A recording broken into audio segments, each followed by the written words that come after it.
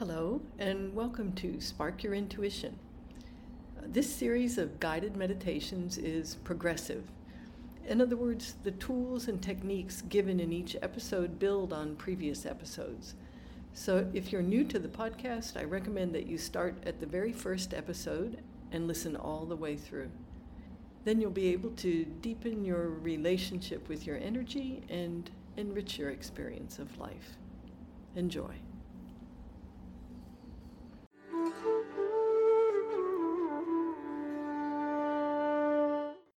Welcome to Spark Your Intuition, your 5-minute intuition practice.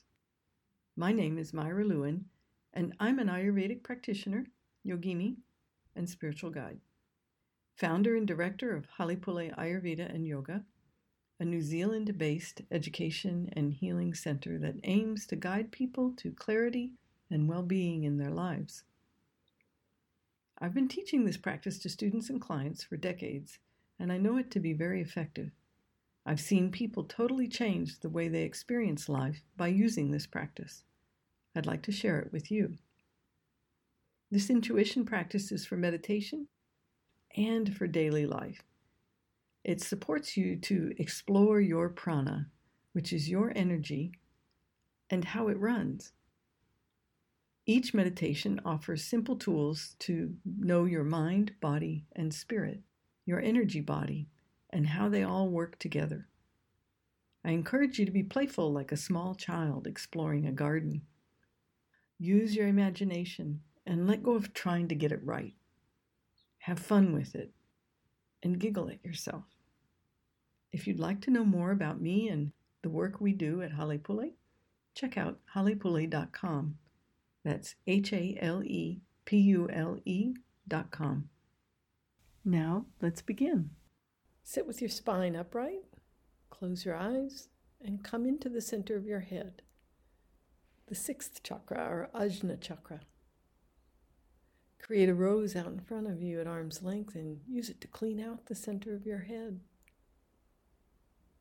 Let the rose collect up anyone else's energy that may be there, any negative thinking, or just anything you're ready to let go of.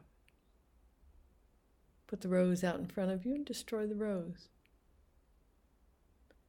And take a nice, relaxing inhale and a releasing exhale. Each morning, if you set your energy for the day, it will help you access your higher self and be able to see your attachments that can cause suffering. So right now, with your attention in Ajna chakra, create a rose out in front of you and use that rose to clean off the top of your head and inside the 7th chakra, also called the crown chakra or Sahasrara. This is the area of your knowingness, the things you came into this lifetime with that no one taught you. To really be ourselves, we need to own that crown chakra, keeping others' energy out of there and running it at the vibration that feels best to you. Vibration can be seen as color. Allow that rose to collect up anything that's not you in the 7th or crown chakra. And then put the rose out in front and destroy the rose. And just let that energy go back where it came from. And now, consciously set your crown chakra to a color that feels best for you today. If you have trouble picking anything, then always work with a bright metallic gold. But pick a color and bring that into the crown. Now create a white line of energy from the center of your head up into the crown so that you access that knowingness easily each day. And this is one of the things you can do to keep yourself on track for the day. And you can just check it through the day. Make sure it's still there. Put it back if it's not. Each morning in your meditation, create a rose for your day. And notice the color, the size, and the openness. Now give the rose a grounding cord to the center of the planet. and release out of that rose your attachments to how the day will go. You can still have a plan, but surrender the flow and the unfolding of the day to the divine by letting go of attachments to how you want it to go. Now, give the rose a gold sun filled with freedom and adventure. And then snip the stem of the rose and let it go out to the universe to come back to you. And notice how you feel in your body right now. Soften your breathing to move into your day. Now you could set up a group of roses to represent your days of the week, or maybe just a few days that you're looking at something special out in front of you.